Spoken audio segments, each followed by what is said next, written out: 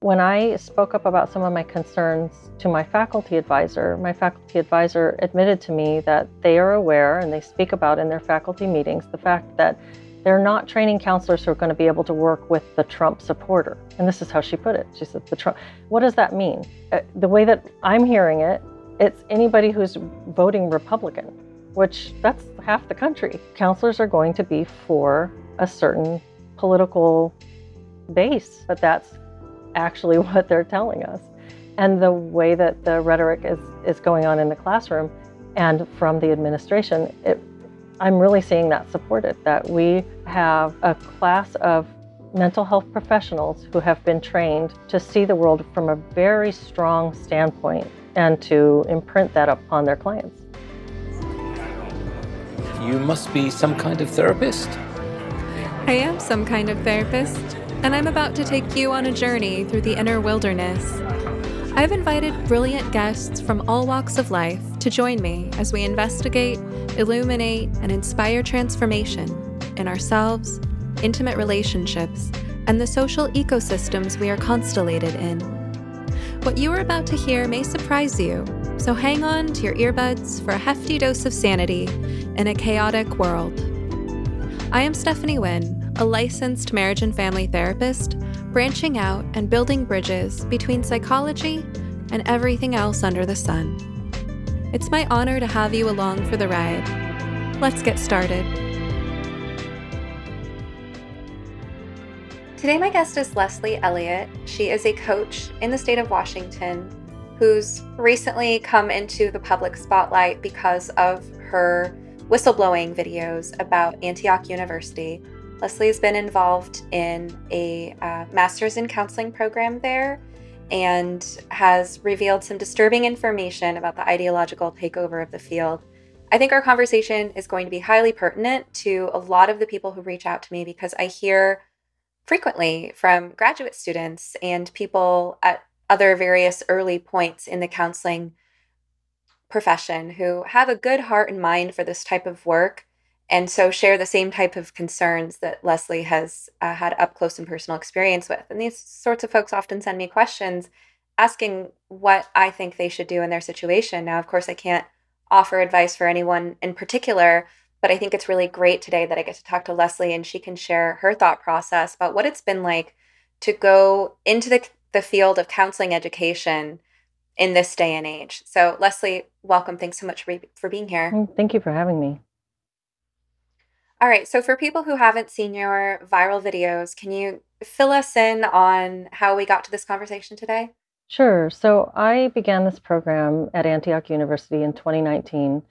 And it was within the first 2 quarters that I started to really sense that something was very different about the way that educational and psychological concepts were being conveyed. I had taken several years off from higher education, and I had a bachelor's in psychology, and I'd gone to law school. I didn't complete law school. I decided that I wanted to go back into graduate study in psychology. Took a couple years off and came back, and there was just a completely different foundational underpinning. I didn't have a language for it at the time. I didn't know about what social justice meant. I didn't know what this ideology meant at all. I thought social justice sounded like a nice thing. So, the school said they were all for social justice, and I didn't think that this was a term of art that encompassed an entire ideological framework. So I started noticing that there were certain things that really didn't sit well with me. And one of the courses that I took was a multicultural perspectives course that was a required part of the early coursework. And in this course, we were getting an overview of how do I even say this? It was sort of a framework that was so simplistic that it seemed like something that would be taught to middle schoolers, only the kind of stereotyped, I guess, the way that they were talking about different demographic characteristics, it seemed like you wouldn't even teach this to an 8th grader because it was diabolical. It was like, she started off by introducing us to the addressing model, which is an acronym using the word addressing to describe different demographic characteristics: age, disability, socioeconomic status, ethnicity, religion, etc. And we were supposed to rank ourselves and our clients according to this model, giving ourselves either a value of marginalized or privileged for each different category, and then giving the client the same ranking. And then we sort of stack these up and see who comes out more privileged. And this was to teach you how to relate to your client. And so this was very early on in my program. And I thought, this is just so strange. I can't get on board with this. I think there must be a problem with how this teacher is teaching. But as I've gone through the coursework and gone through the program, it's happening over and over. It's the underlying foundation of what Antioch wants to teach its students is this social justice ideology. It's basically replaced classical notions of psychology and education. And I have reached a point in my program where I'm almost finished with my coursework, but they've ramped up the way that they're pushing this ideology to the point where now there's a civility pledge that they require students to take before they can do their classes. And this is a social justice pledge. So it's just increased the tenor of this, this bias has increased throughout the program. And I got to a point where I thought, I really am not comfortable with this, and I'm going to go ahead and go public, because I think people need to understand that counselors are not being trained according to a classical psychological model anymore. They are being used as agents of social change in order to influence vulnerable people that come into their practice and push divisive rhetoric. When you talk about, for example, the addressing model, and you're ranking yourself and your client according to each of these demographic markers, I mean, most of those sound like immutable characteristics, first of all, which doesn't say anything about the individual and how they're making meaning of their life experience. But I also take that there's like a predetermined value. So, for example, white is always more privileged than black, regardless of, like, let's say you as a white, you're a white therapist from like rural Kentucky, and you have a black client from like a Connecticut who went to prep school. But when you go through the race part, it's like, well, I guess when you go to the socioeconomic status part, but still, I'm just trying to like get a sense of exactly how reductive this is. Absolutely. It seems like part of the problem is the reductiveness, the lack of individuality. Also, the kind of, it seems like there's an assumption there that all of these things are equally influential for all people. I think you said in one of your videos that if someone wasn't placing a lot of emphasis on their demographics, that your school is actually teaching you the role of the therapist should be to increase that person's consciousness, I guess is the word they used, that increase the degree to which your client conceptualizes themselves through these demographics. Is that right? Yes, it was explicitly told to us that our job is to increase the client's racial identity salience. So if you're speaking with a client, one of the jobs that we were told was that, first of all, we were told that our primary roles as a counselor were as an activist and an advocate for marginalized people, which just that seems nonsensical to me in terms of what counseling really is. It's work with individuals. And this is more spinning it into like a sociological framework. But if you are, one of your first priorities with your client is to broach race, according to this program. And broaching race means that you're going to have a discussion about your ethnic background. So if you and I are sitting together, I'm supposed to talk to you about the fact that you are a privileged white woman, and what does that mean to you? And it doesn't matter what you came in for. I'm looking at you and looking at your skin, and I'm assuming privilege, and I'm going to talk to you about that and get into that discussion. And as awkward and strange as that sounds, that's really what they asked us to do. And so, especially if I'm a light-skinned person, I'm sitting with somebody with darker skin than myself, I'm actually to have a conversation with them upon meeting them about how they feel sitting with somebody with lighter skin than them, and what that means about our relative marginalization and privilege. And then if they don't really mind, if that's not a really big deal to them, if if that seems like it's not something that they want to bite on, my job is to increase their racial identity salience by talking to them about the ways that they've been victimized by white supremacy or the way that they've perpetrated it. That sounds so disastrous. Yeah. Like, I mean, imagine being someone of whatever skin color and that's like not a big deal to you. And I come to you, Leslie, thinking, here's a therapist. She can help me with my like mommy issues or whatever, Yeah. my death of my sibling. I mean, it could be Right. anything. Yeah. And you're bringing that into the room, and then suddenly you're making me like, I wasn't paranoid about race until you brought it up, but now you're like, wait a minute, I'm supposed to be sitting here thinking that because I'm, let's say, I don't know, Japanese, I'm of Japanese descent, and now like I'm supposed to be thinking that there's this wall between you and I. Like, okay, and how does it play out? So you and we are both white women, and we appear to be maybe around the same age. We probably have some demographics in common. Now, to me, I'm not going to assume that that means we share a whole lot in common. But how are we supposed to, like, if we were following this model and you and I are of the similar demographics, are we supposed to be like sitting here having this client-therapist relationship where we're mutually self-flagellating, where we're sitting here talking about like how horrible it is that we're white women? Like, how does that work? I think so. We were not really told a whole lot about how to work with white people, just to talk about the professor in that particular course referred to white women offhandedly as Becky's basic bitches and nothing special. She used these terms to refer to white women. She also gave she gave a little speech on white women's tears and how they had been overvalued culturally and historically, and how it was our job to make sure that we set this right with our clients. I don't know what that means. The implications seem to be that we're to undervalue white women's feelings. I never really got that out of her. This was just sort of shocking to me that she said this.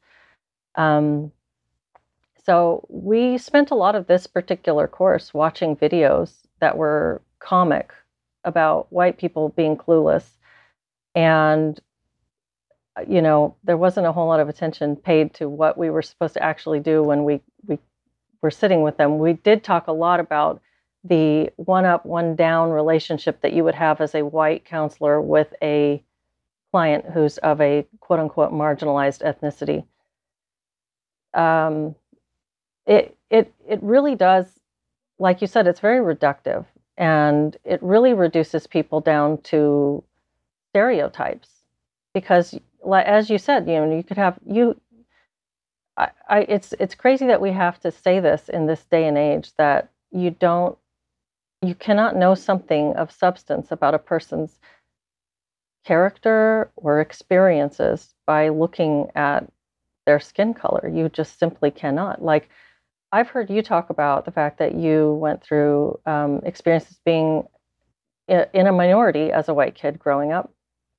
And I did too. I grew up in South Texas. I was in a largely Hispanic community where I was one of the only white kids. And so, I know from experience that this is in-group, out-group dynamics that can happen anywhere. You're going to have if you don't fit in, you don't fit in, and you're going to have experiences of what we now call marginalization. That's the hot topic word. But I always thought that this was kind of a strength that I could bring to my counseling relationships, that I actually know what that feels like, and that this would be a strength. And I was told in this course that this meant that I could do harm to my Hispanic clients. So when I mentioned, well, you're being a little simplistic, this whole concept of white means this, and that a white person could never have experienced these things. I can use my own background as an example to show you that I have experienced this, and I do know what it's like to experience racial bullying. One of the things that really surprised me in this class was that I felt like if anybody else had spoken up and said this, they would have been praised for it. You know, say a Black student who said, I've experienced macroaggressions, not just microaggressions. I've experienced racial bullying. I don't think that the teacher would have turned to that student and chastised them and told them that they needed to get some therapy so that they cannot victimize their white clients in the future. But this was exactly what was told to me. I'm thinking of the unpacking the white privilege backpack model. Have you ever heard about that? The invisible backpack, right? And I remember times I've gone through that, you know, really in good faith, trying to work with this framework, but I'm like, but I didn't have this experience, but I didn't have that experience. Like one of them being that you grow up surrounded by people who look like you. Right? You and I didn't have that experience, No. right? So imagine being handed like, well, according to the addressing model, I have white privilege because I'm white skinned, and therefore that means I grew up surrounded by people who looked like me, but I didn't. But then like, okay, but my experience is not valid. It's like such a blatant form of gaslighting, and I know that term is overused, but like you're being told you did not have the experience that you had. I know better than you.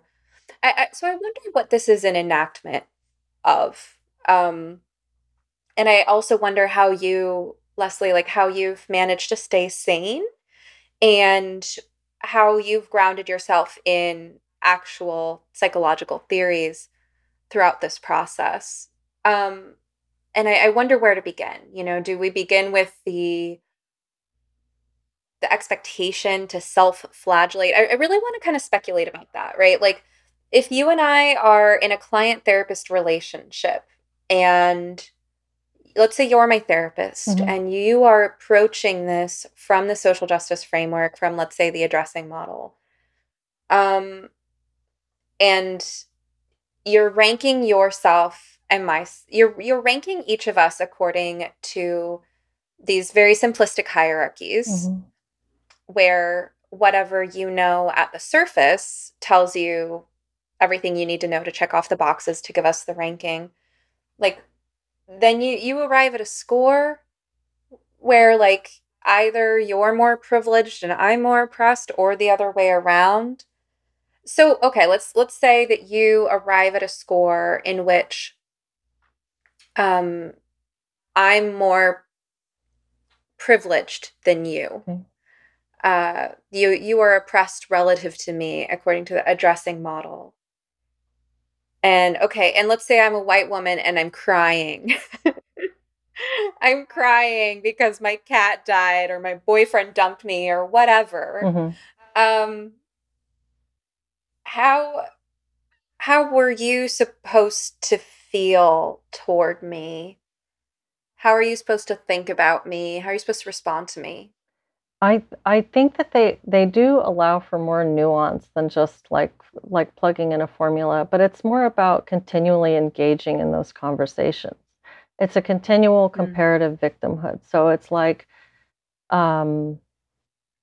it's more about dissecting and obsessing over all of those different demographic categories, those immutable characteristics, and what it means for the individual in order to get people to constantly see the world in those terms. So I don't know if it's quite as simple as like, let's plug in the formula, I come out with an M, you come out with a P, and so now I'm going to treat you. It's more, so you grew up, let's say you grew up well off, but then you also had, you know, disconnection from your parents. So, and I don't know, maybe you weren't allowed to participate in all the programs that your wealthy peers were able to do. So we're supposed to talk that through and dissect that one piece of your life to get you to think about how you've been a victim and how you've been privileged over other people on every facet of your identity. And to really dwell in that space is where they're wanting our conversations to go. And then to talk about the endless obsessing over allyship and what it means to both. So that this one professor gave examples of using your privilege and also being a white savior. And these examples were almost indistinguishable from one another. And yet one was bad and one was good. I think it's just they want to keep you in this sort of circular obsession over these concepts of privilege and marginalization more than they want to reach any particular outcome with respect to the client-therapist relationship. Do you think that therapists are being taught to understand transference and countertransference anymore? I mean, with respect to this, I don't think so. I think that is discussed in fact, in some of the classes, even throughout the program that I've been in, some of them are high quality, I would say, good professors, and they really are trying to teach these more tried and true classic concepts of therapy. Like my addictions counseling classes were fantastic, I would say. And in these classes, there's this jarring little bit where they throw in the social justice stuff, where you have to address all of these things. And it sort of stands out in stark contrast sometimes. Other times, the focus is on the social justice. And that it feels like there's no room for person-centered therapy in that. If you were to come to me as a client and tell me you were feeling grumpy, irritable, lethargic, stressed out, or unfocused, I'd want to do a thorough assessment of your lifestyle. And one of the first elements we'd look at is the quality and quantity of your sleep. You need at least a good 7 hours of refreshing sleep every night in order to be your best self. There are many things that can get in the way of that. A demanding job, a new baby, or just plain bad habits, for example. But if you're having difficulty falling or staying asleep for the simple reason that you're too hot, you're too cold, or you and your partner don't agree on the temperature, look no further. I have just the thing for you. And since this is not therapy but a podcast, I can actually sell you stuff. So I'm going to genuinely recommend that you check out the Pod Pro cover by 8 Sleep. It's the most advanced solution on the market for thermoregulation. The cover can adjust the temperature on each side of the bed individually for you and your partner based on your sleep stages, biometrics, and bedroom temperature, reacting intelligently to create the optimal sleeping environment. Personally, I have mine set to run on autopilot so that my bed is warm when I get in, cool in the middle of the night, and warm again when it's time to wake up. I sleep very soundly this way. Improving your sleep is one of the best investments you can possibly make in your overall well-being, the quality of your work, and the lives of the people you touch. So go to 8sleep.com to check out the pod and use the code SOMETherapist at checkout for up to $200 off your purchase. Even if they're already running another sale, this code will get you an additional $50 off. And to my listeners around the world, 8 Sleep currently ships not only within the USA, but also to Canada, the United Kingdom, select countries in the European Union, and Australia. All right, now back to the show. I think I know what you mean. I did a continuing education course this past year with Frank Anderson, MD, who seems like a wonderful therapist. And he's the one facilitating all these interviews with different experts in the field of internal family systems therapy. So this is like a 16 or 20 hour online course in IFS, internal family systems. And it was just basically one conversation after another where Frank Anderson is interviewing some other expert in the field.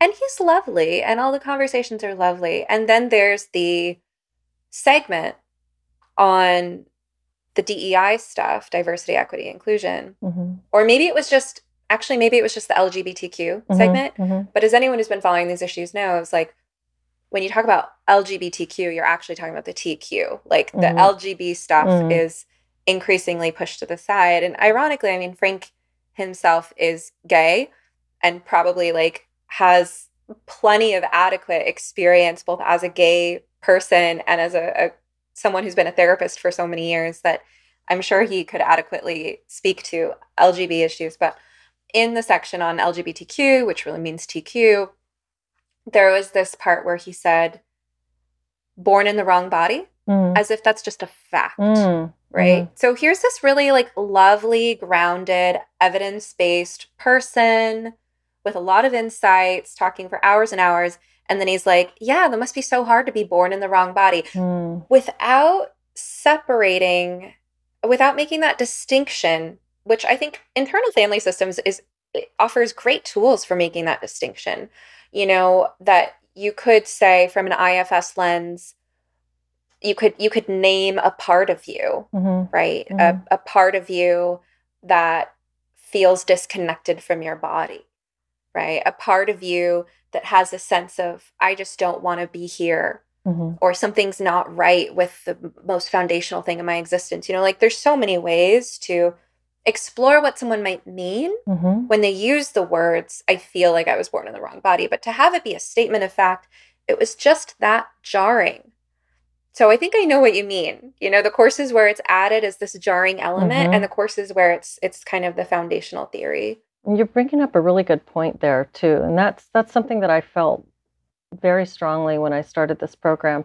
It feels like concepts have been discussed and decided that I'm not seeing the work for it. Like we've shifted into this new way of thinking about what it means to be a human being. But where's that discussion taken place? And where's the evidence for this new approach to race and gender, for instance? When was it decided that, being white means this and being not white means this, being BIPOC? When was all of this decided? With every other element of the teachings that I've received as a psychology student, that you can see the history, you can see the work, this is a huge part of the study of psychology, is to watch how we evolved into the way that we think about these things. And yet with social justice, it's this new thing that's just sort of been plopped in there, and it's plopped in with this veneer of absolute authoritative truth. And yet we're not seeing the work. How did we get from where we were to where we are now in just a few short years? You bring up such a good point there, Leslie. I'm thinking about a tweet thread I made recently on professionalism and consensus, and how any professional field normally reaches a consensus is by the process that you're discussing. Like it's a combination of evidence, experimentation, cultural trends, dialogue, hypotheses, and the building blocks of a theory coming together. And then when there's enough evidence, when there's enough dialogue, when people who are maybe more conservative, not in a political sense, but conservative by temperament in terms of openness to new ideas, or maybe being a little bit more old school, when those voices that are holding back are convinced because there's a sound enough evidence base, then we kind of evolve into a new consensus.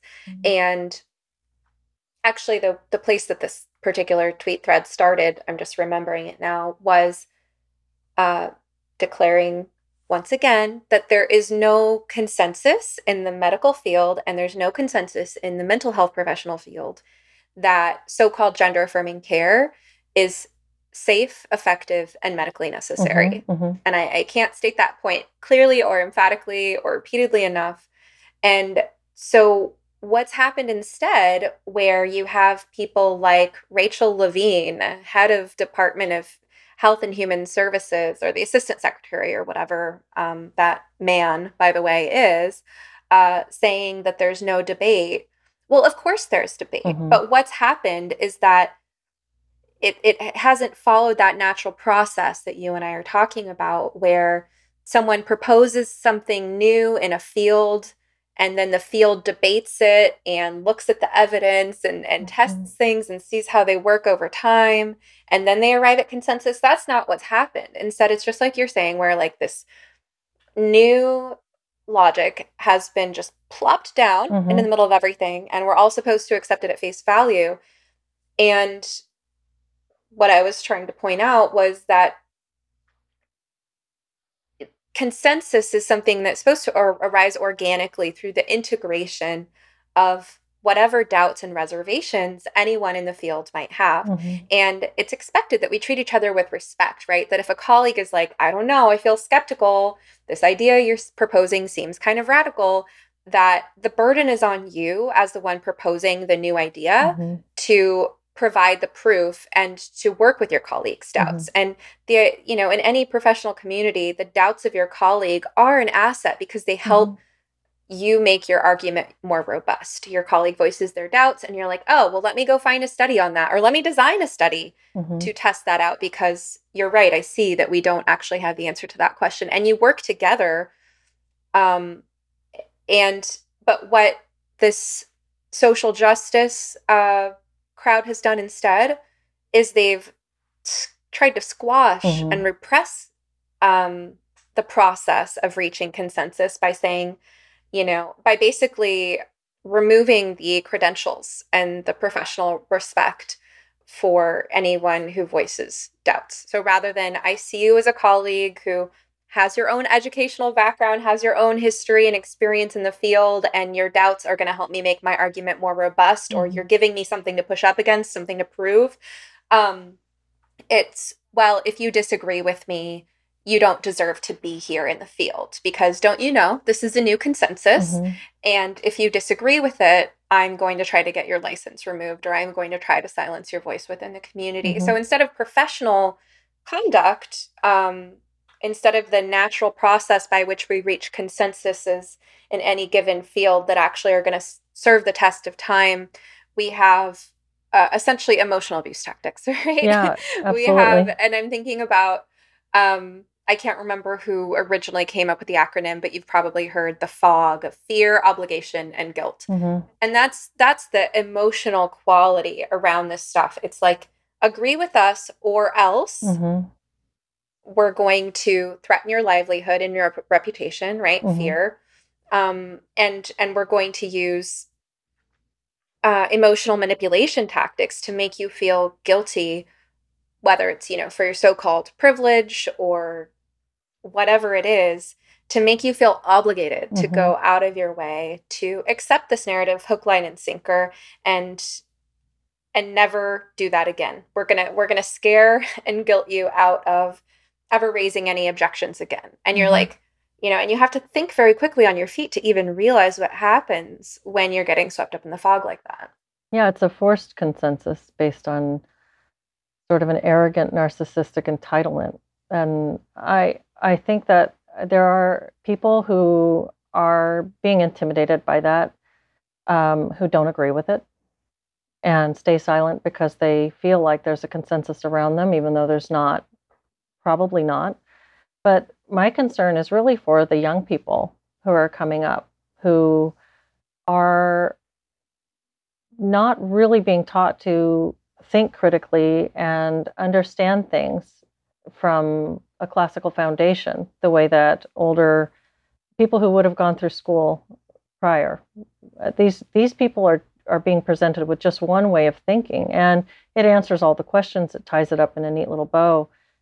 And I see a mix when I was in in-person classes, for instance, at Antioch, the multicultural course that I referred back to.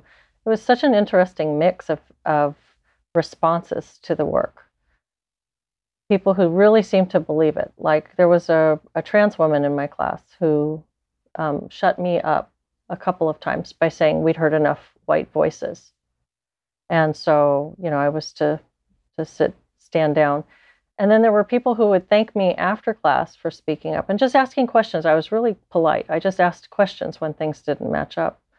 And then there were people who seemed like true believers and people who seemed like they really didn't agree, but didn't have the confidence, I guess, to say anything about it themselves. So you make a really good point about the way that this is being introduced into this field. And it is really, it's interesting. I think that the gender issue, the way that we're talking about gender now, the TQ, is rife with contradiction. There are so many contradictions just within the way we're treating that issue. Like, is it an issue of mental health concern, or is it simply an access to consumer medicine? Because if it's an access to consumer medicine, why do we have to go through this process of getting a therapist to check off that they affirmed you. The affirmative therapist is just kind of a little checkbox on your way. Get your letter and go forward. The way that the therapists are being told to handle transition in children, for instance, is just see them, affirm them, send them on their way. Any other kind of consumer medicine access doesn't involve the mental health aspect. We're increasingly trying to depathologize gender dysphoria. Yet, why do we still have the therapist involved in it? That right there's some contradiction. If the therapist is involved, then the therapist should be allowed to do their job, which is to explore and discuss and not shy away from issues of where is this coming from and what else is going on with you. So it's full of contradictions. You're bringing up a larger question of how is the role of the therapist being redefined over time? So let's go there. When you first decided to pursue a career in counseling, what was your conceptualization of what the role of a therapist is in the life of the patient? And then when you were at Antioch, what sense did you get from them about their underlying assumptions about what the therapist's role is? That's a great question. I think when I first decided to when I decided I'd like to study to become a counselor, I was in law school at the time, and I was thinking, I'm doing this because I want to help people solve problems. And I think that the way that I want to do that is different. I think I want to back away from this legal work and move into something that's more intimate. And so my conceptualization of what the counselor or therapist would do is really to spend time with genuine interest and genuine openness to get to know the client, become someone who can get alongside the client and understand the world from the client's perspective, and listen to what the challenges and the rough spots are for that person, and help them to explore, examine, and formulate goals and find a better balance of health in their life in whatever way that might be. I mean, it could be anything from major relationship dysfunction across the board for an individual to something that's more acute, like a grief and loss issue for someone that they're having trouble with bereavement, or any myriad of things. But just to really get alongside, understand the client from an objective, as objective as a person can be, understand that person and help them to find balance in the way that is meaningful to them. What I found at Antioch is different. Is the objectivity is gone. There's definitely a way to be a person, according to the way counselors are being trained now. And there's it was a very political bent to this now. I think I mentioned to you, I don't know if I've mentioned it since we've been doing this recording, but when I spoke up about some of my concerns to my faculty advisor admitted to me that they are aware, and they speak about in their faculty meetings, the fact that they're not training counselors who are going to be able to work with the Trump supporter. And this is how she put it. She said, what does that mean? Does that mean, the way that I'm hearing it, it's anybody who's voting Republican, which that's half the country. Counselors are going to be for a certain political base. And that sounds crazy to even say that, but that's actually what they're telling us. And the way that the rhetoric is going on in the classroom and from the administration, I'm really seeing that supported, that we have a class of mental health professionals who have been trained to see the world from a very strong standpoint and to imprint that upon their clients. What type of license was this program designed to help a person get? This was LMHC or MFT.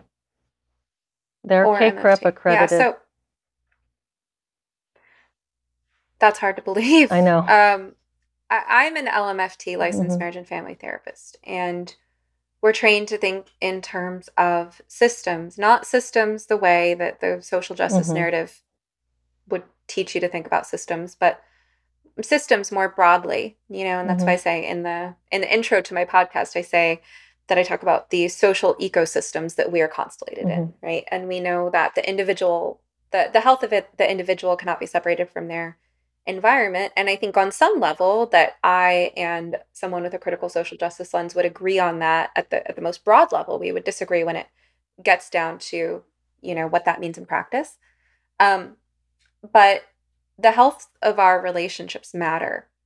And even if every single patient that ever saw an Antioch trained graduate was a lifelong Democrat,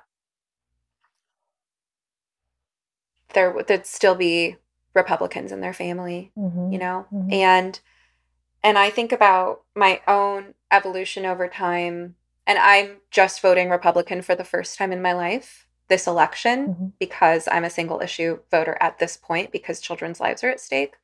So I'm going to vote to get gender ideology out of schools. I'm going to vote to get, to stop pediatric gender transition. Those are the issues that I'm prioritizing right now. I am pro-choice. I have other views that are a lot more left-leaning, but we'll cross that bridge when we come to it. Like I need, but I'm saying like, even as somebody who up until a couple of days ago when I worked on my ballot, and even as somebody who, for whom the vast majority of my clients here, Portland, Oregon, have been very left-leaning, I'm thinking about how I've conceptualized my clients' relationships with their Republican voting relatives. And I don't ultimately think it's helpful. After trial and error and thinking about this and, applying psychological frameworks to it, I don't think it's helpful for me to join with my clients in feeling outraged about the perceived bigotry and ignorance of their families. I always think there's more to the story. I personally have really benefited from the work of Jonathan Haidt on moral foundations theory, and I've recommended that to clients, and they've found it helpful as well. Now, there are times that it is appropriate for an individual to cut off their family, if there's someone kind of irredeemably abusive in a family. And those are really difficult decisions that as therapists we help our clients make, ideally with a lot of care and respect for nuance and understanding the costs as well as the benefits. The decision to go no contact with someone is not a decision to take lightly. It is appropriate in certain circumstances. And I've definitely helped people make that decision, usually having to do with a very abusive parent or ex. And I've made those decisions myself. There are certain people I've gone no contact with. But I think there aren't a whole lot of situations that warrant that, and that we should be clear on really what criteria need to be at play for that to really be a generally healthy decision. I think like if you've been, let's say, like molested, right? And that person has never apologized or acknowledged what happened. Yeah, maybe you don't want to show up to the family parties where they are. Like that's a line, But I think what's happened with this kind of critical social justice lens is that the mentality that would be appropriate to have about truly egregious abuse without any redemption or remorse, we apply that same mentality, or counselors are being taught to apply that same mentality to, quote unquote, microaggressions. It's like, I saw this TikTok the other day. I'm not on TikTok, but I see things people share from TikTok. And this might've been from like Libs of TikTok or something, but it was an adult family member sitting around with a water spray bottle, having this conversation with her mother in which she was talking to her mother like a naughty child, saying, every time you misgender my partner or whatever, I guess it was like these two adult siblings and both of them had like partners who used neopronouns or something. It was like, every time you misgender my partner or my sister's partner or whatever, you're getting sprayed with a water bottle. Wow. Like you do with a cat Wow. that you're trying to train. To her mother. And yeah, it's like people are being taught that it's okay to hold these truly hateful and incredibly entitled attitudes toward ordinary human beings just because they disagree. And I think it's so important really to do the opposite. And I feel like a lot of the work of counseling when you're trying to restore relational health is you're helping people make really challenging decisions with no easy answers about what are those times that you need to go no contact with someone, or that you need to put some amount of distance, you know, some boundaries like, okay, I love you, I'm showing up to the dinner, but I'm not staying at your house, or we're not talking politics, or we're not talking religion or whatever, you know, the different degrees, different kinds of boundaries are appropriate for different situations. But, you know, helping people make those decisions versus the decisions where, you know, you're figuring out, how do I try to be more tolerant? How do I try to find a way to coexist with this person where I don't have to cut off my family, I don't have to cut off my past, I don't have to cut off the parts of myself that have ambivalence about the situation, or the parts of myself that are attached to this person? How do I make more room? And that's where I think something like moral foundations theory can be really helpful. That's, you know, and for anyone who's interested in this topic, I would recommend my episode with Lisa Swallow from Crossing Party Lines. I'd recommend my conversation with Robin Atkins on abortion, where we kind of model how we, as two therapists with different views on abortion, think people could potentially have healthier dialogues around contentious issues. I think whenever possible, we should kind of default toward, how do I increase relational health by, you know, helping with emotion regulation, helping with seeing things from different perspectives, seeing how someone who maybe votes differently than you do or worships differently than you do is, as Lisa Swallow puts it, not immoral, but differently moral. How can I look for whatever values we might share in common? You know, that's where like nonviolent communication is a useful framework, identifying basic human needs, universal values, things like that. So when I hear that there's an accredited counseling program that people are spending tens, if not hundreds of thousands of dollars to get these degrees, dedicating years of their lives, and they're not coming out of that program equipped to have a client who voted for Trump. I'm not a Trump supporter. I frankly think he's disgusting. But I do think I have an obligation as a therapist to be able to, as you're saying, remain as neutral as possible and objective and curious about, you know, how do I reconcile the cognitive dissonance, right? If I have a pre-existing notion that Trump is disgusting, which I do feel that way, and if I generalize that to mean anyone who ever voted for Trump or considered it is also disgusting, morally disgusting, that, you know, if I'm coming in with that understanding and then someone shows up in my office and I find out that they voted for Trump, I have some cognitive dissonance to reconcile there. And I better do a damn good job of reconciling that cognitive dissonance in a way that does not harm my client, you know? Because if I'm just going to project the logical conclusion of, well, then this person must be disgusting and unworthy of my empathy, compassion, or curiosity, there's no way I can possibly be a good therapist for that person. In fact, they might walk away feeling worse. Even if I manage not to really express how I'm feeling, they're going to pick up on it. It's going to affect how much respect and curiosity I can bring. So I better have a different way of reconciling that, right? Like, which is, I need to have some way of expanding my mind that this is a human being in front of me, worthy of respect and consideration. And there's something they know that I don't know that caused them to make that political decision.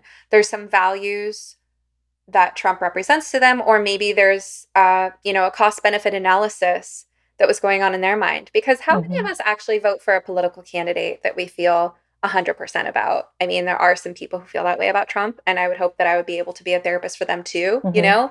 But just to be able to understand that we all have our own cost benefit analysis going on, therapists have a responsibility, I think, to be able to do that work cognitively and emotionally within ourselves so that whatever we learn about someone, we're not like, oh, sorry, I can't deal with that. You know, it used to be that there are certain, it used to be that we understood our scope of practice in terms of what conditions we could treat.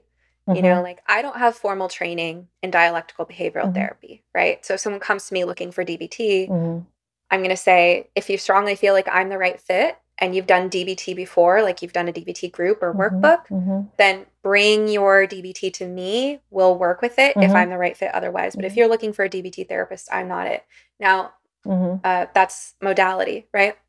If we're talking about diagnosis, I don't have specialized training in obsessive compulsive disorder. It's not something that I would say I specialize in. And while I could potentially be the right fit for certain people with OCD, I would say if someone has severe OCD and that's their main concern, I would refer them to someone else. You know, so it used to be that we understood our scope of practice in terms of what conditions we work with, what modalities we work with, what populations we serve. Like I don't serve a geriatric population and I no longer work with small children. But to have your scope of practice be limited based on politics, you know, to say like, I'm sorry, I can't work with Republicans. I just can't see how that could possibly be accredited or evidence-based. And I also personally am of the belief that if you can't work with someone based on how they're voting, then you probably aren't equipped to really help anyone because people change.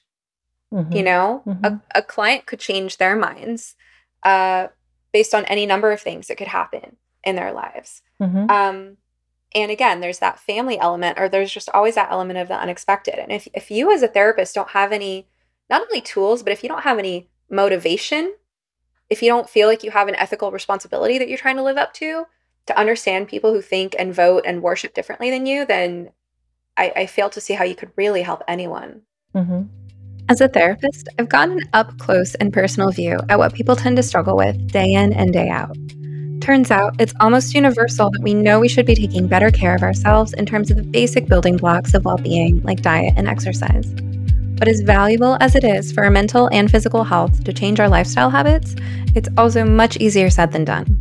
People often set goals that are too lofty, only to feel even worse about themselves when their aspirations inevitably fail. That's why I recommend starting with positive changes that are as simple as possible. Enter my new favorite beverage line. Organifi makes it so easy to improve your nutrition and start feeling better right now with refreshing plant-based blends of superfoods and adaptogens that you can just mix with water. My personal favorite is their green juice. It contains moringa, ashwagandha, chlorella, spirulina, wheatgrass, beets, turmeric, mint, lemon, and coconut water. 100% organic with no added sugar, and it tastes great. My family loves Organifi Gold, which promotes relaxation and restful sleep, served mixed with warm almond milk before bed.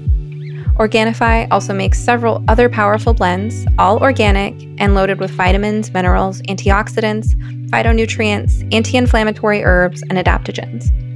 For less than $3 and 3 grams of sugar per serving, you can start giving yourselves the support they need to manage stress and feel good. Check out their product line at Organifi.com. That's spelled ORGANIFI.com. And use promo code SOMETHERAPIST to get 20% off your entire order. Your whole body will thank you. The way that the social justice ideology encourages cognitive distortions on a number of levels. Like you're just talking about family members that vote Republican or working with a client who votes for Trump. So just to dissect that whole concept of the Trump supporter, right? How many of us have voted for somebody but wouldn't call ourselves a supporter of that person? It's the framework. It's that automatically means, like, if I vote for this person's policies, maybe it's a better of two evils sort of situation. There's probably a lot of people who voted for Trump who are not waving a Trump flag, that just felt like the way that the issues shook out, they were more in favor of what he was standing for, and they don't support a lot of other things about the man. This whole concept of like Trump derangement syndrome, which is kind of a cute little phrase, but it makes a lot of sense. Like people take the person's worst character flaws and then blow that up to be everything about that person. So paint him with one brush. I'm not defending him. I'm not a fan of him at all. I just mean he's just a person. He's just a political um, character. So one side of the political coin. If somebody is a lifelong Republican voter, they probably voted for Trump, whether or not they were a huge supporter of everything about him or liked his character or liked what he had to say about women or whatever. And so the way that we're hearing the people within the university talk about this entire political, what do you want to call it, like party, I guess. This whole, anybody with a party affiliation is just smeared as a racist, bigoted. I mean, these things are, if that's not an example of a cognitive distortion, I don't know what is. And that goes towards like the issues with white privilege. That's another cognitive distortion. You're going to look at somebody who's got light skin and you're going to assume a whole host of things about that person without ever really having a conversation with them and finding out what's it really been like for you living your life. You know, what are the issues that have been impacting you, and even what are your racial issues? What issues have you had around race? You can't know something about somebody just from looking at one little characteristic. And this is a huge problem. It's anti-psychology, what they're teaching. And I'm thinking that people who are priding themselves in this approach to counseling are probably getting a lot of ego gratification out of the idea that they are here to serve, quote unquote, all members of the BIPOC community, all members of the LGBTQIA community. And I'm thinking about the Black guests I've had on my show, and none of them would want to see one of these therapists. Like, Adam Coleman is a Republican who's Black, and I'm thinking, Ada Akpala, Michael D.C. Bowen, Corey Drayton, whose episode just came out today. Like, they're all Black intellectual deep thinkers who would feel really uncomfortable seeing a therapist of whatever race who was bringing this kind of lens, who is just assuming, oh, you're Black, great, I'm here for you. I would never support one of those Trump voters, and it's like, there's so much prejudice. Well, it's incredibly condescending too, to say, yeah, I am this privileged white person. How does it feel for you, a marginalized Black person, to sit with me? How condescending is that? I mean, what message are you sending to them? You're not saying you're a blank slate to me right now. Tell me about your life, what's on your mind, and what are the issues that you have that you want to talk about? You're assuming things and projecting those things. And one of those things is an assumption of hierarchy, which is completely inappropriate and horribly condescending. Yeah. And I feel like our job as therapists involves a lot of perspective taking. And, for ourselves, we have to be able to engage in perspective taking, and also oftentimes helping our clients with perspective taking, right? Like, how much of the time are we helping people who are really struggling in a way that could be aided by being able to see from a different lens? It doesn't mean they even have to ultimately change what view they come down on in the end, but it could still be really helpful to look at things from a different angle, whether it's looking at their problems from a different angle, looking at themselves and their behavior from a different angle, or trying to see how someone they care about, someone they're affected by, trying to see that person's perspective from a different angle. And that comes up in all kinds of ways that aren't racialized necessarily or affected by social justice issues whatsoever. But I'm thinking, for instance, about, let's say someone who is feeling hurt and offended and devalued that their boss isn't taking a more proactive stance with having a conversation about getting them a raise or a promotion. Mm-hmm. You know, I Mm-hmm. mean, I've helped people in that situation, and the perspective taking there is, well, imagine you're a boss and you have a family to feed. How many items are on your to-do list in a given day? How many things are in your email inbox? Hey, if you want to put yourself at the top of that person's priority list, you need to amplify the urgency and importance of your request for yourself, because they're not going to do it. Mm-hmm. Just Mm-hmm. take their perspective. It's not necessarily Mm-hmm. a diminishment of your value so much as just looking at it from the angle of being somebody who has on their plate what they have on their plate, you know? Mm-hmm. And there are just so many situations where perspective taking is valuable. And it seems like the field is losing that. I'm just having a hard time squaring that, how a program could teach the kinds of things that are being taught at Antioch and yet also uh, teach good perspective taking skills. Well, in a weird way, it's kind of a perversion of exactly that. Like, there's a way in which these multicultural programs could be really valuable and really helpful, and that's to say that illuminating the fact that depending on different characteristics and but even just use the demographics, that's fine. Let's talk about the demographic characteristics that a person can be identified by. Those things may predispose you to experiencing certain things in life. Like, you cannot deny that being a woman predisposes you to certain things that a man is not likely to have experienced. And the same for different ethnic categories, the same for socioeconomic categories, religious experiences, etc. And that all is a form of perspective taking. So you're talking to future counselors who are going to have a really diverse population of clients, and you want to give them an overview of, like, these are the sorts of things that you might encounter and you should be sensitive to and you should be aware of.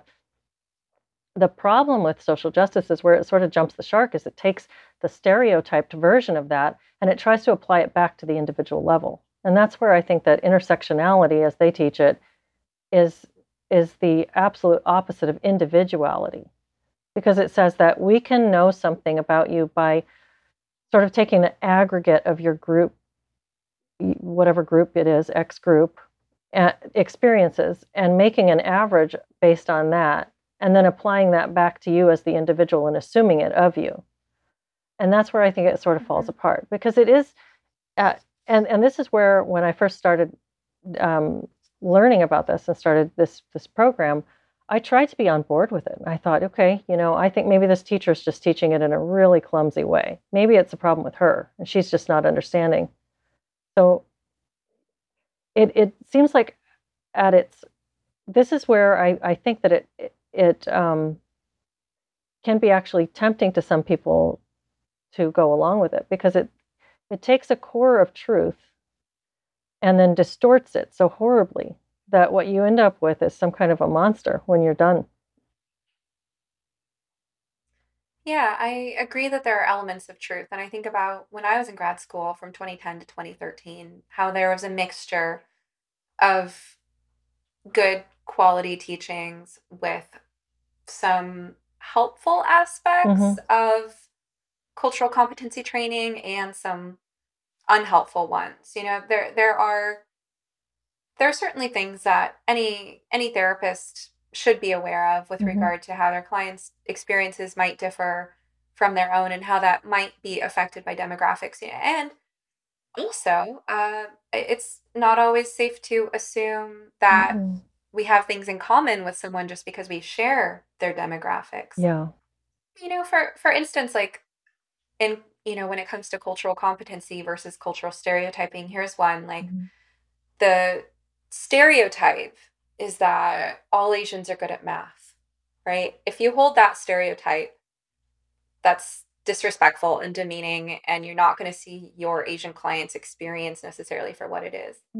But it is at the same time culturally competent to know that if your client is a first or second generation Asian immigrant, it's very likely that their family placed a lot of emphasis on academic achievement Mm-hmm. and, probably wanted them to become a doctor of some kind. Like, that's a really common experience for Asian immigrant families. And how any one individual experienced it, that's for you to discover with your client. And there are so many things like that. As women, if you or I were to go to a male therapist, we would sure hope that he would understand in a way that helped us feel more comfortable that we're going to have certain experiences around menstruation and fertility that he can't relate to, but we would hope that he would understand with some sensitivity and competency. We're Mhm. probably going to have experiences of sexual harassment and assault that he probably hasn't had, although men can have those experiences too, but in a different way and to a lesser degree, right? Mhm. There are so many things like that we do want therapists to be able to understand. So I don't want anyone listening to get the impression that I think that that we should be throwing out the baby with the bathwater of cultural competency here. Mhm. But I think it comes down to, how do we help people become successful? And I'm kind of drawing a blank with how that is playing out in schools like the one that you've been going to. I mean, so if the idea is that well, actually, let me think about this. The job of a therapist traditionally has been to help your client Mhm. be more successful in Mhm. their life, whoever that client is. Mhm. And Yes, and this represents a shift in that focus. It's not focusing on the individual, it's focusing on a goal for the culture at large. And how do you fit your individual client into that bigger picture? And that's really where, again, it in as much as social justice is anti-individual, it's anti-person centered therapy, and it just doesn't fit. Mhm. And even if we were to accept that as a valid framework, I'm still curious, what is the end goal? Because teaching a so-called privileged person that they're privileged, teaching a so-called Mhm. oppressed or marginalized person that they're oppressed or marginalized, whatever, like, where is that supposed to ultimately lead? How is that awareness? How is putting on that frame of glasses to look through the world at conducive to supporting the mental health and the success of that individual in their life? That is a great question, and that's one of those big unanswered questions, just like telling somebody that their main job in being a counselor is to be an activist. Because if you're a perpetual activist, then the process of activism becomes the goal. And just like the process here being a goal, it seems that with social justice, the goal is really just to continue having, as they like to call them, these difficult dialogues. They want to have these, basically these struggle sessions. You just want to keep on having the exchange of, let's talk about how these identities are meeting up. Where's the privilege? Where's the marginalization? And spread that forward and make that a process of life. So I think that's a great question. I certainly never saw any end goal in it, in what they were teaching in school. And again, it is very contradictory even within that program, because I had a lot of courses that I felt had high value. My counseling, communication, and skills course was fantastic. I had assessment courses that were good, on down the line. It's just that there's this undercurrent, this basic social justice training that you're given in your intro class, and then it keeps on coming at you through offerings that the program sends, and through communications through the administration. And it's this little add-on, like we talked about, in every course. This little add-on. How can we tie this back into this identity framework? Maybe you can help me play this out, because I really want to kind of steel man their position. Okay. Um, it's an easy position to straw man, Mm-hmm. but I'm thinking about this example, and maybe you can relate. I've throughout my career, and I've been doing this a while, I've had a number of clients who were women in male dominated professions. Mm-hmm. And let's talk about some of the issues that women in male-dominated professions face. Workplace sexism that could be subtle or overt. Downplaying of their value, their contributions. Difficulty getting a raise or promotion, even when they clearly are more qualified than the next guy. Also, how asking for help is perceived is can be a gendered issue. Like, for instance, um, as women, we are socialized to, I mean, and I don't want to draw this generalization across the board because it's not always true, but I think it's generally looked upon more favorably when we ask for help because it shows, like, I'm being a good student. I'm going to the teacher during office hours because I'm trying and I'm aware of my limitations, and that's how I improve, right? Whereas, like, the same type of asking for help from a boss or superior or coworker, uh, when it's done by a man, is interpreted as a sign of incompetency, right? So that can result in getting some wires crossed. So, like, a woman in a male dominated profession might go to her male boss asking for help with something. And her framework for doing that is like, this is proof that I'm good at my job, right? I'm good enough to know when I need to ask for help. And so I should be recognized. And the male boss perceives that as, look how incompetent she is. She needs to ask for help. She should be able to do this on her own. So I've seen people get their wires crossed like that. And, I know that the angle I would take is rooted in understanding general differences, not individual differences, because individuals may vary, but, some general differences between the sexes and how our minds work, how we're socialized, and things like that. And maybe just kind of helping provide psychoeducation to my female client about how she can more effectively advocate for herself. Like, for instance, earlier I gave that example of how, you know, you probably shouldn't take it personally that your boss isn't taking the lead on initiating a conversation about giving you a raise and a promotion. Think about it from the perspective of, he has 100 things to do, and we all usually try to start with what's most urgent and important. So how are you going to make it easier for him to see the urgency and importance of getting to having that conversation? And I think that's empowering, right? Especially because as women, we can be timid. We don't want to intrude. We are socialized to apologize for taking up space. So it's kind of a new skill to learn to be a little bit more assertive in the workforce. And there are other situations like that where I feel like knowledge is power, and we can talk about what kind of strategy is going to help you be successful in the environment that you're in. And within that, certainly there's a place for processing your feelings of anger and frustration, especially if there are real experiences of sexism that, 9 out of 10 people would say, yeah, that's sexist. And then there's also the kind of tricky, subtle process of figuring out those things that are a little bit more subtle and how you want to interpret them and how you want to handle them and what battles you want to fight and what you want to let go of. That's how I would approach it, right? If I have a client who's a woman in a male dominated field and she's encountering these kind of typical problems.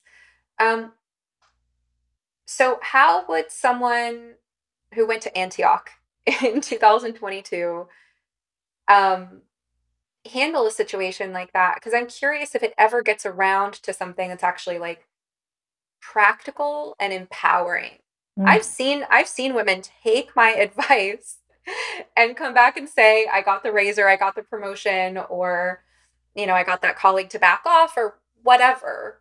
But how does any of this social justice based approach, like, practically speaking, help people achieve anything? Could we steel man that position?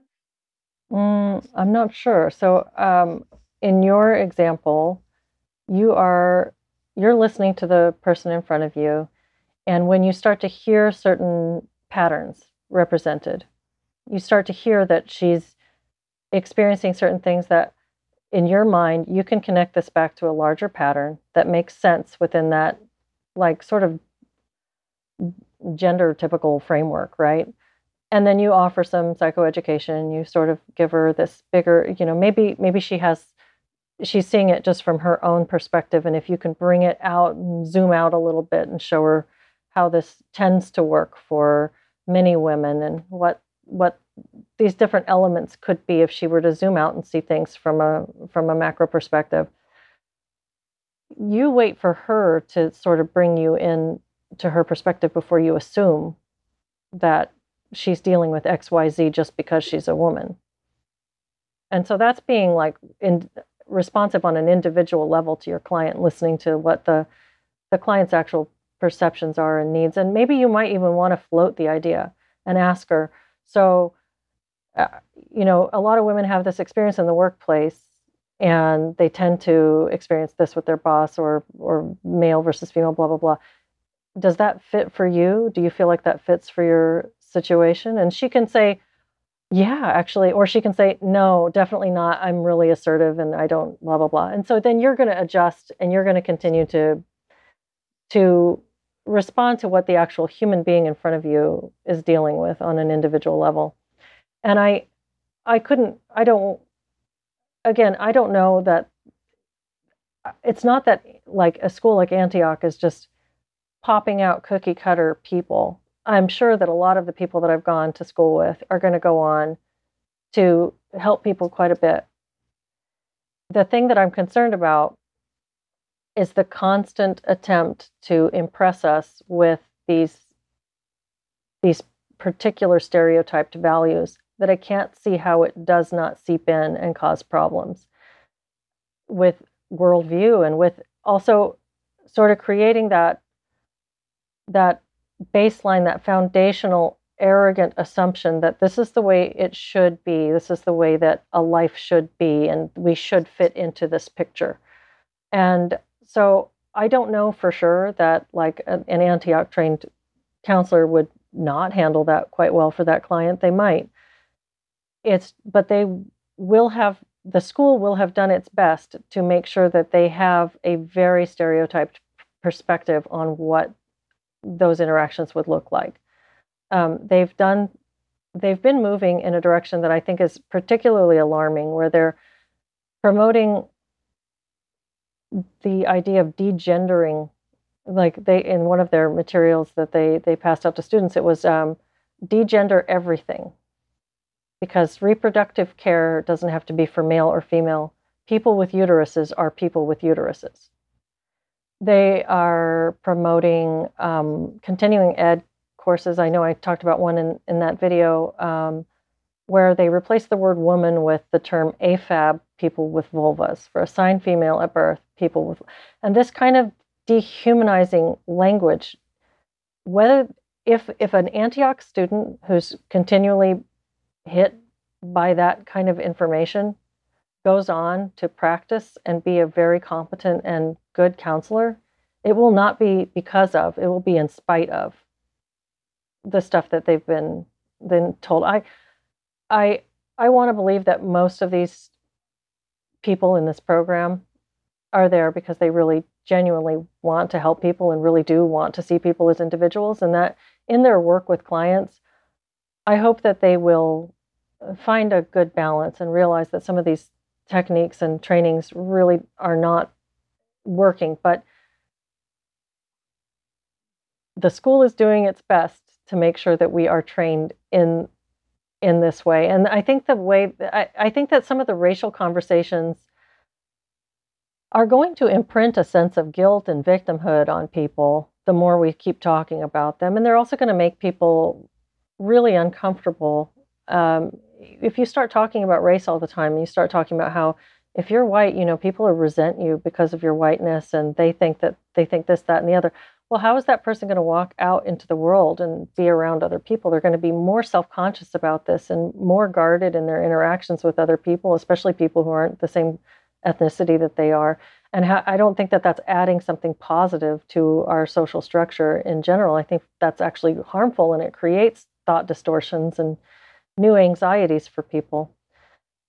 But the area where it's probably most like acutely harmful is the gender stuff and the work with children on gender issues. I am really concerned about the affirmative gender model with working with young people, and what the implications of that are going to be for we've seen an increase in funding for school counseling, and we've also seen a lot of these mature minor doctrines going through, where a minor child who's considered mature, and you can look at it, it's a very subjective test for maturity. It's just pretty much, does the person that's assessing you think you seem like you can make reasonable decisions? And well, I mean, that's very subjective. So your child in many states can go to their school counselor and be determined mature on the spot and be prescribed medications that you're not allowed to know about as the parent. You're not allowed to access that information. So your child could be on all kinds of things, like they could be on psychiatric drugs. Could they move them down the line towards gender transition? Well, I don't know. It certainly seems like they might be able to, because these schools are protecting this information from parents. So this is one of the areas where I think it's really alarming. I hope you've been enjoying this episode of You Must Be Some Kind of Therapist podcast. If you like what you're hearing, now's a great time to like, subscribe, follow, rate, review, or share. You can also support the podcast by visiting sometherapist.com/shop, where you will find goods and services I have personally curated to support your well-being and enrich your life. We're just building the shop, so check back periodically and feel free to suggest recommendations. All right, now back to the show. And where we're losing so much of the evidence base that we do have, I mean, we have decades of research on these issues, we got into this part of the discussion by my bringing up an example of a real type of problem that many people face, gender differences in the workplace. And, when I talk with someone, however organically or casually I'm talking with you about how men and women in the workplace differ on average, not with, on any specific individual necessarily, but there's actually an evidence base there. Right. Like, one of my favorite books on this topic is Why Gender Matters by Leonard Sachs. It's really good. And he mostly addresses it from the standpoint of what we need to know about raising children, and differences between boys and girls. But, we have an evidence base for understanding, on the whole, differences between men and women. And thinking about this kind of addressing model in the critical social justice lens, like, sex differences should play a role in that, and we should be looking at what do we actually know about sex differences and how they might be at play. Right. But then you go into talking about the erasure of the word woman, and the degendering everything, essentially removing our knowledge base about real sex differences between men and women, even though our differences when it comes to things like assertiveness and agreeableness, those do impact us in real ways, right? How men and women do conflict differently impacts us in real ways. And to take that out of it is so anti-science, right? So they're promoting this gender ideology, which is not evidence-based, which tells you that you can have a boy brain and a girl body or whatever, and that therefore you should mutilate your body to conform to your brain, while they're actually destroying the foundation of our knowledge of what actual differences we really do have between the brains of men and women and how they operate. Yeah, it's another contradiction. It's is gender all important, or is it not important at all? It's both at the same time. And our children who are claiming a trans identity, are they responding to the pain of gender stereotypes, or are they, is this a bad thing or is this a good thing? Because it's almost like you're trying to stereotype what it means. You're basing trans identity on stereotypes, and yet you're claiming that it's due to the pain of not fitting into the other stereotypes. So it seems like the answer really is to, again, come back around to individuality and allow people to express themselves in the way that really works best for that individual and foster self-acceptance. And yeah, It's rife with contradiction. And also this whole concept of like respecting how somebody wants to identify. Respect the way that the person wants to identify. I had just a personal experience that I had earlier this year. In June, I had a medical emergency, and I ended up having an ovary removed, and it's a big deal. I had ovarian torsion, big emergency. So I ended up seeing a gynecologist as a follow-up, and this person she was not able to say the word woman to me. I was at the Women's Health Center, and she said she said people with ovaries, and she said people with uteruses, even though I was sitting in front of her and I was clearly, I had used the word woman a couple of times. I clearly identified myself as a woman. It wasn't about respecting my identity. It was about virtue signaling to me that she respects other people. She wanted to represent people who were not in the room with us. So this is yet another contradiction. If we're supposed to respect the way someone identifies, we should respect the individual in front of us. And I have no problem with using gender inclusive language with an individual that I'm speaking with. But to make an example of me in front of me to represent a group that's not even present, it seems like it's carrying this thing to a really distorted way. It is just rife with contradiction, the whole philosophy. So, I started off introducing you saying that I hear from other graduate students and people Mm-hmm. in the early stages of their counseling careers, and I want to acknowledge them.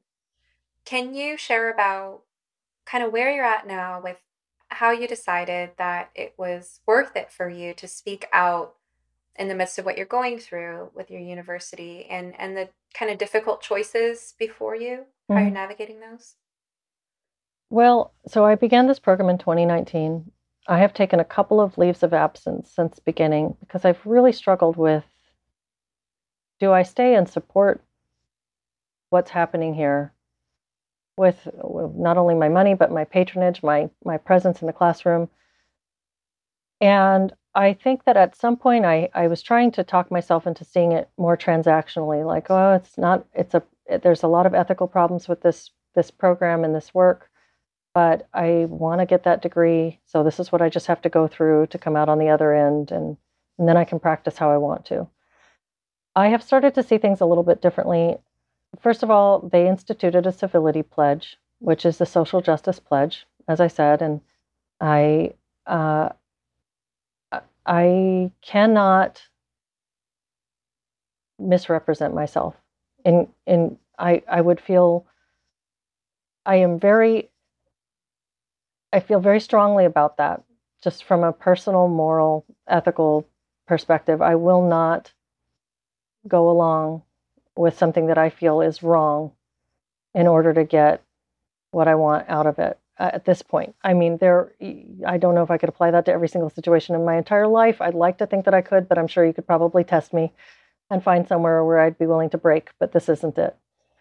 This school has I see what they are doing as being so inherently destructive to our culture. And I'm not saying that to be dramatic. I see it as intentionally that is the purpose of what is happening here and what is being taught here. It is intentionally dismantling, in their own words, our culture. And I think that I am not going to be a part of that. I would really like to finish my degree. I have worked really hard on it. I would love to think that I could come out of this with a master's degree. I don't have that many credits to complete, but I feel very conflicted continuing to work within this program. And I think that using the categorical imperative, if we were to do so, if everybody who felt the way that I do about their program were to stand up and walk away and take their money with them, these institutions would crumble. They would be, at the very least, forced to rethink what they're doing. And that would send a very strong message that we reject their social justice framework and we want classical education values back. And so, with that in mind, I just, at this point, I'm finding myself unable to go forward. And it was kind of a 1-2 punch that led me to go ahead and make that video. I had received an email from the chancellor about Indigenous Peoples Day, Columbus Day, turning it into Indigenous Peoples Day. And the way that this was worded, he quoted an essay from something called Anti-Racist Daily. And the very concept of anti-racism, we could go into that. That's a whole nother conversation. But it doesn't mean not racist. It's a very particular term of art. And so the idea that the school is quoting from a really biased publication, ideologically biased publication in the first place is an issue. But this thing was just a screed on how we should act and how we should center the marginalized populations in every aspect of our lives. And so yet again, it was a very directive editorial. And I've gotten so many of these from the school, and I write back to them, and I wrote back to him on this one, and I said, it's not that I disagree with everything that's written here. I don't disagree with all of it. I agree with some and I disagree with others, but I just think it's so inappropriate that you continue to send these things to the students. And right after this, I got the invitation to a continuing education program for AFAB people with vulvas. And I at some point, there has to be enough. And I've had enough with this school. I am calling them out. I think people deserve to know how their counselors are being trained, and that when you go, if you are bereaved, if you are having relationship issues, whatever your life circumstances are that make you want to go see a counselor, as so many of us do throughout our lives, I think you deserve to know that you are quite possibly not sitting in front of someone who has been trained to see you as an individual from an objective perspective. Wow. Well, thank you for sharing. I know these must have been some really difficult decisions for you to make. I mean, you have your time and money and investment and credentials on the line. But I really appreciate that you're coming at this from a really deep place of integrity and being guided by your values and thinking about what matters to you in the long run, what Mm-hmm. matters for society. And I want to also name, although you didn't go into it, there's a leap of faith there that by following your intuition and sticking to your morals, that somehow you'll be supported in that, good will come. You're trusting that, if you have to redirect and have a coaching practice, then that's how you bring your value to the world for now. So I really want to acknowledge your strength and your clarity in that. I know you said you're not planning to have a big public presence. You're actually a fairly private person. So you did have some videos that went somewhat viral recently, but you're not necessarily going to be doing a whole lot more of that. But for those who are interested, where can they find you? So I have a YouTube channel that I just created about 2 weeks ago. It's called The Radical Center. My practice is the Radical Center Consulting, and you can find me online at the Radical Center Consulting dot, I think it's com, might be org, sorry. And then I have a Substack at the Radical Center. And I created the Substack just to be able to share documents that I was going over in my videos, because I want people to really, you don't have to take my word for it. This is really happening, and I'm happy to show my work. And I am right now working with a lawyer who, my goal is to sue the school. I would like to sue Antioch for these unethical teachings. And my story, I could get into it. We'd get way in the weeds. But I have also, I feel that I have a case for racial discrimination, perhaps, and definitely for freedom of speech and compelled speech, maybe. There's a couple of different avenues to explore here. But on the advice of this attorney, I have created a Give, Send, Go account for my legal fees. So if I can be successful in suing this school, and what I'm asking for is a full refund of my tuition, because it was based on false advertising of the program. If I can be successful in doing this, it'll send a pretty powerful message to universities around social justice teachings and forcing this race and gender ideology on students. And ultimately on vulnerable people that these students are going to be serving in their professional careers. So if people are interested in supporting me in that, I can send you the link for that. Great. We'll include that link in the show notes. Yeah. All right, Leslie, thanks so much. It's been great having you. Thanks, Stephanie. I hope you enjoyed this episode of You Must Be Some Kind of Therapist podcast with Stephanie Wynn, LMFT. This podcast is produced by Eric and Amber Beals at Different Mix. Special thanks to the talented musician Joey Pecoraro for our theme song, Half Awake. At sometherapist.com, you can find more information on any topic, guest, resource, product, or service you've heard of here today. You can also follow me on Twitter or Instagram at sometherapist.